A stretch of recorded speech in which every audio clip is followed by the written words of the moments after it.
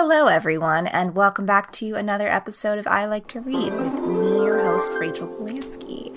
Happy Sunday. I guess this is, we used to record on Saturdays and then release them like the next Sunday, and now we're just kind of doing Sundays because Saturdays have like become our errand days. Very thrilling.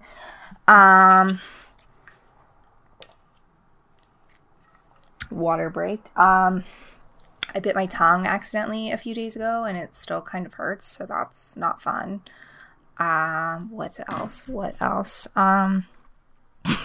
Really great energy, right? The bonus of recording on Saturdays is I'm usually caffeinated. Today I'm not caffeinated, so I'm a little bit lower energy, but we're still going to bring the vibes. We're still going to bring the fun. So today I'm going to start off with a special quiz. Literary adjacent, of course. It is Which Knight of the Round Table Are You? And that is because one of the books that I will be delving into shortly is very Arthurian related. So I figured that this would be a fun little warm up for us. As always, it will be linked down below. Would love to know which Knight of the Round Table you are. But let's see which one I am. Okay, so question 1. You are offered a seat at the round table. Do you accept it? No way. Chivalry is for suckers. Of course, those round guy tables are the best, and I'm the best. We belong together. Not right away. I have some personal issues to work through first, but I'll definitely think about it. Yeah, I probably want to, but I probably have some stuff that I gotta deal with before I fully commit to it, so I'm gonna go with that one. Question 2. Pick a food. Fish. Holy Communion is all the sustenance I need. Red meat. Nuts and berries, or fruit. If you know me, you know that I'm a vegetarian, so I'm gonna have to choose fruits. Nuts and berries would probably be a little more sustaining, but a little apple, which is the picture, just sounds real fresh and nice right now. Okay, you have some free time on your hands. How do you spend it? Free time? Who has free time? A good knight can never stop winning worship. Catching up with old friends and spending time with loved ones. Plotting against those who oppress you. Hunting, fishing, hiking, camping, anything that gets me into the great outdoors. I'm going to go with catching up with old friends and spending time with loved ones. Okay. You find a sword in a stone with an engraving that says it can only be pulled by a truly great knight. What do? Convince someone else to pull it first, then mock them when they fail. Duh, pull it. Who's better than me? Leave it alone. There are plenty of great knights out there who are worthier than I am. I kind of want to pull it, the sword of the stone. I'm enticed by it. I'm the best knight in the world. Yeah, let's do that one. You discover that the king's best friend is sleeping with the queen. What do? Keep your mouth shut. It's none of your business and might do more harm to the kingdom if the king knew. Trick the two lovers so that the king discovers them together. Accuse the queen of adultery in a really public situation. Tattle, the king must know about this treason. I'm gonna keep my mouth shut. What happens between two people? What happens between two people? I'm gonna leave them alone.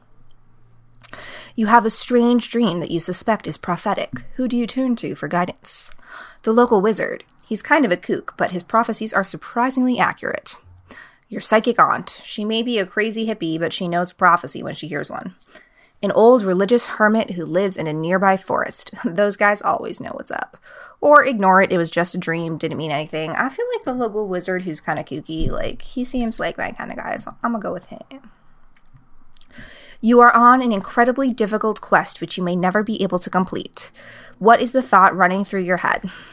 Difficult? You think this is difficult?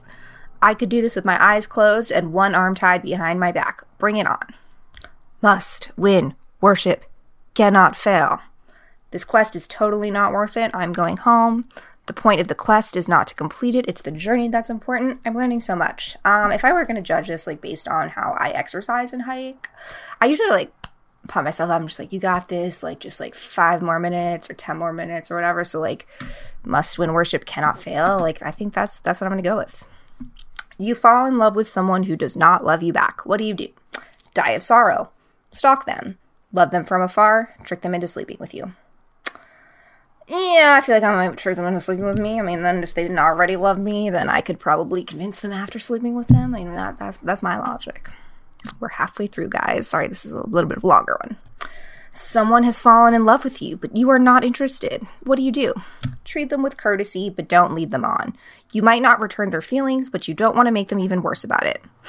Write them a check. You'll never love them, but at least they can't say you never did anything for them.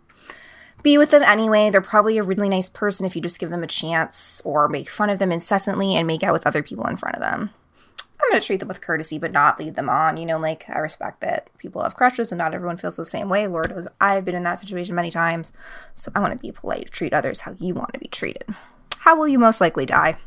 Peacefully in my sleep, and my body will be carried up to heaven by the very angels themselves. Stabbed in the back by my treacherous foes, or mortally wounded in hand-to-hand combat. Most likely, who knows, but like one that I want, obviously, I think I would love to die in my sleep. Like, that would just probably be best and less painful for me. You are riding through a forest on a quest when a deer runs by. What do?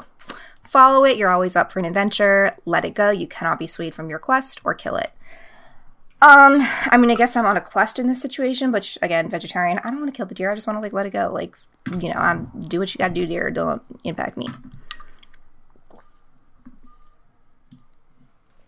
You have won a fight against your enemy, and he begs you not to kill him. What do? Hug it out. Why were you even fighting in the first place? It's a little too hippie for me.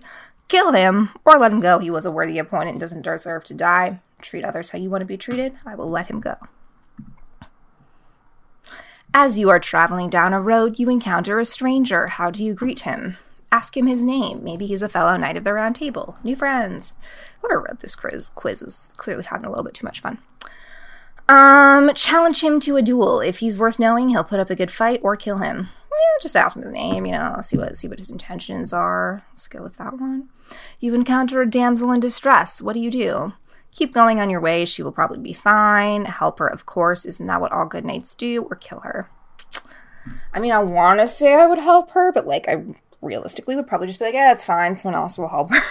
Just, like, go on my way and not worry about it. The damsel who is following you on your quest is constantly critical of your fighting technique and your personal appearance. How do you react? Use her criticism as fuel to fight even harder. Ignore her. Women shouldn't be giving advice. Fall in love with her. Nothing gets you going more than a feisty woman. Or kill her. Probably I would fall in love with her. I mean, it's like kind of like, you know, methinks the lady doth protest a bit too much. And our last one. The best knight in all of the land is staying at your house tonight. What do? Kill him.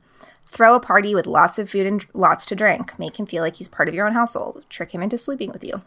A lot of, like, tricking people into sleeping with them. But again, that happened a lot in the Middle Ages. And, like, I kind of just want to go with that one, too. Okay, so to drum roll, please.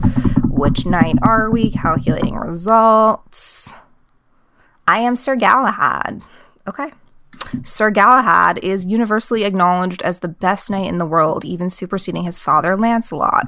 He never fails at a quest, never succumbs to temptation, helps everyone who needs it, goes to church regularly, and treats everyone with kindness and respect. And he's also the most annoying goody two-shoes you'll ever meet. So, like, yeah, I'm pretty cool and awesome, and, like, maybe I'm, like, the best reader ever, but I'm definitely not a goody two-shoes, and I'm definitely not annoying and preachy about that. I don't go to church. I don't subscribe to any particular religion. But it was just a fun quiz to break the ice, get us talking, get us flowing, a little bit different than what we normally do on the show. But without further ado, let's get into this week's 5 books. There's no sound effect we have for that, but it could be fun. First up, we have Last Call, a true story of love, lust, and murder in queer New York.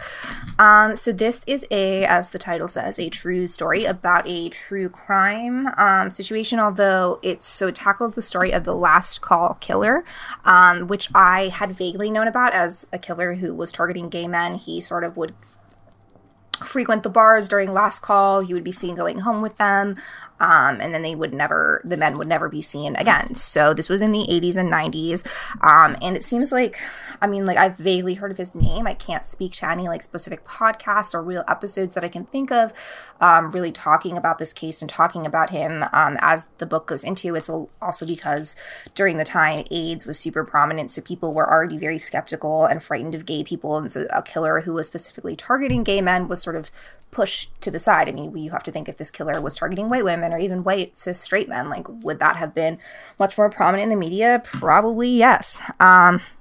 So part of it is sort of trying to find the killer, which they do eventually find. However, there's not, like, a super beautiful, like, bow is neatly tied like the Jinx, and we know that Robert Durst killed it and he confesses. Spoiler alert, if you haven't seen the Jinx, like, that won't even ruin it for you because it's the best true crime documentary ever. Excuse me. So it's really well done because each of the victims and the men who were officially killed by the last call killer are really explored from not just, their final moments, but really their whole lives and their larger sense of where they fit into the gay community that was really thriving and emerging in New York City at this time. It's definitely a heavier subject. I mean, there's murder, there's discrimination, there is homophobia, there's a lot of darker, deeper things, but it really, it flows as if it were fiction, but with, knowing that these are real people and a real case. The author, Elon Green, really gives a lot of gravitas and weight to the victims and doesn't make it about, the killer and the search for this killer, but, who were these men and what were the circumstances and what was the world like? And he really does do a more sociological, anthropological exploration of New York City and the gay scene at the time, while using that as the backdrop to bring these men's individual stories to the light. And like I said, as someone who would consider themselves pretty much a true crime aficionado, this is not something that was super on my radar, super familiar, but read really quickly. I think it was less than 300 pages. And also when you're looking at a nonfiction book, always good to remember that even if it seems too long or a little bit daunting, that there's usually a notes and a footnotes section that is certainly worth skimming and looking at, especially if you're interested in learning more about the subject, but it's something that you don't necessarily have to read and devote the same attention to. So that can sometimes knock off a good 10 to 50 in larger book cases. So always pay attention to that too if you're intimidated by the book length, to see how much of it is the notes and how much of it is sort of just the bibliography that you don't actually have to read. Little pro tip for you today. So that is Last Call. And next we have our Arthurian book, which was hinted at earlier by the quiz that we took, and we have Legendborn by Tracy Deonn. So this is one that I got in my monthly Owl Crate, not sponsored, but I do love Owl Crate. They are a young adult subscription service where they give you a book every month, and they always have a custom cover for Owl Crate edition. It's always signed usually. Sometimes they have fun foil edges. This one has a cool design on the dust jacket, and so you get the book and you also get some fun little handcrafted trinkets and stuff that you don't really need, but who doesn't want just a fun candle? And I have a pin banner and some other random stuff around. So this came in the October Owl Crate, but I actually just read it last week because, as you all know, I'm also very dedicated to going through my library books that come in first on my Kindle. I don't always get the best chance to read the hardcover books right when they come out, or the physical books, but I finally read this one and I'm so glad I did. It is fantastic. It's a really, really cool reimagining of the Arthurian legend for contemporary times, as well as a comment on race and sort of, where does magic and where do our roots come from, and, how secret societies and our pasts and histories can permeate into real life. It's just really cool. So our main character is named Bree. Bree's mother has recently passed away, and that is really affecting her life, and that grief is really hard for her to deal with. So at 16, she is accepted into the UNC Chapel Hill pre-college program, and so she's super smart. She's there, she's just looking to get out of her bubble, and she encounters a secret society called the Legendborn Students, and they are actually reincarnated, or sort of brought up to be reincarnated members of Knights of the Round Table, because they are preparing for this sort of order that is coming to take over the world. And there's Merlin, so there's the Morganas. There's a lot of really cool aspects and elements of the Arthurian legends that are just weaved in a very unique and different way. So Bree also has another branch in her life called root magic, which is sort of her ancestors and her mother are connected to that, and it's different than the Legendborn magic, and then it becomes the larger question of where does the Legendborn magic come from? Where does the root magic come from? What does it mean to be a descendant? And how do we know the truth? And how do our parents' lives and decisions impact ourselves? All while she's dating a guy who's basically supposed to be King Arthur reborn and the conduit for King Arthur, and we got Sir Lancelot and other stuff. And so it's a little bit lengthier. I think it was almost 500 pages, but again, it's a young adult novel, so it reads a little bit quicker paced, and it's just such a really just unique reimagining, even though it's a young adult novel, right? Just like Bria's, she's 16, but she feels like she's in her mid to late 20s. She's super mature, but also very like going through a lot of stuff and not afraid to let you in and show you her. And so I think this is the first in a series, so I am excited to see what comes next from Legendborn and from Tracy Deonn. Okay, and next we have The Hungover Games by Sophie Hewood. Sophie Hewood is a British journalist, writer who, this is a nonfiction memoir about that time that she accidentally got pregnant and decided to keep it and keep the baby, and now she has a full-grown daughter. And so how we sort of get to see what led her up to this point in her life. She is told that she is virtually infertile, so she can't get pregnant. She has sex with a guy that she's been sort of casually seeing, and lo and behold, she does get pregnant. She decides to keep that baby, which of course has lasting impacts on the rest of her life. It's told in a few different parts. So the first part of the story, Sophie is living in Los Angeles, just kind of floundering around as a journalist. And while the life was at once really great for her, she's like learning, as she's becoming more of an adult, that there's like more she needs, both internally and externally imposed upon her. And so she views the baby then as this sort of, if I'm going to have a baby, I should have a family and I should have a perfect life and a childhood. But what happens if you do get accidentally pregnant and you decide, you're older, you never thought you would be able to have a child, so it almost feels like a miracle. So the majority of the story is told as she is pregnant, and then has her child, gets to know herself, again, with this child, and then also what it's like to date and be a single mother and live her life in the world after she's had her child, and just continue to like live as herself, but as somebody a little bit different. So her relationships with her friends and her family are all very, different than sort of what she has grown to expect, so she's always kind of felt like an oddball. But then what's it like to come back to that and to find that grounding sense of community is explored in this. It's Goodreads says it's Bridget Jones's diary for the Fleabag generation. And it does, I've never actually read Bridget Jones's diary. I've seen the movie, and of course I've seen Fleabag. But it's that sort of, irreverent British woman who is giving you a peek behind the curtain into her life. And while it may have looked really cool and fun and appeared perfect on page, and you might just look at Sophie Hewood with her daughter and think, wow, what a wonderful life. But like, how did she get there, and how she continues to live her life and to share that on the page is really beautiful and special. 2 more here. I'm like telling that more to myself than you guys. Okay. Next we have The Scapegoat by Sarah Davis. This was one of those ones that's like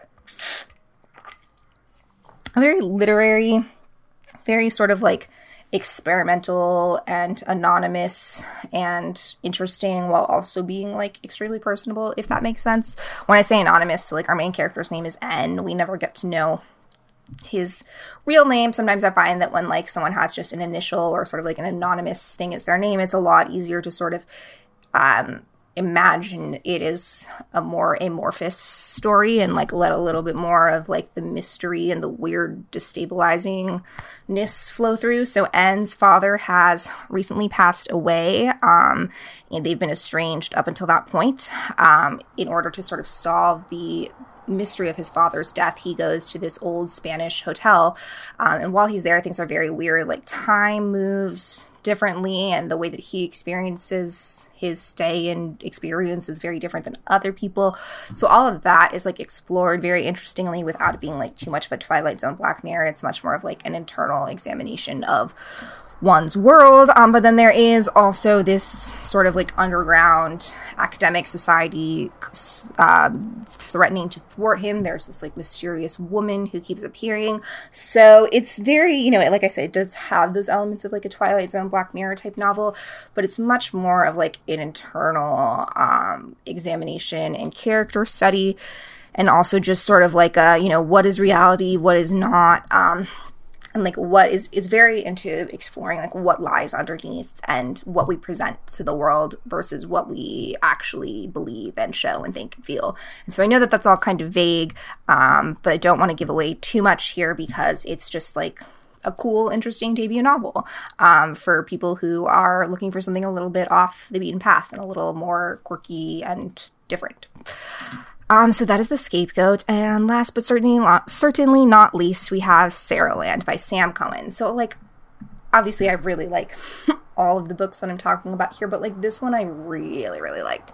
It's a collection of short stories all about women or people named Sarah, and they're just like funny and really relatable and well written. The first one is about a group of Sarahs similar to the group of girls and Heathers who all have the same name, and then there's one Sarah who slightly feels like out of the group and different, and how she becomes friends with another girl and like slowly distances herself from the group.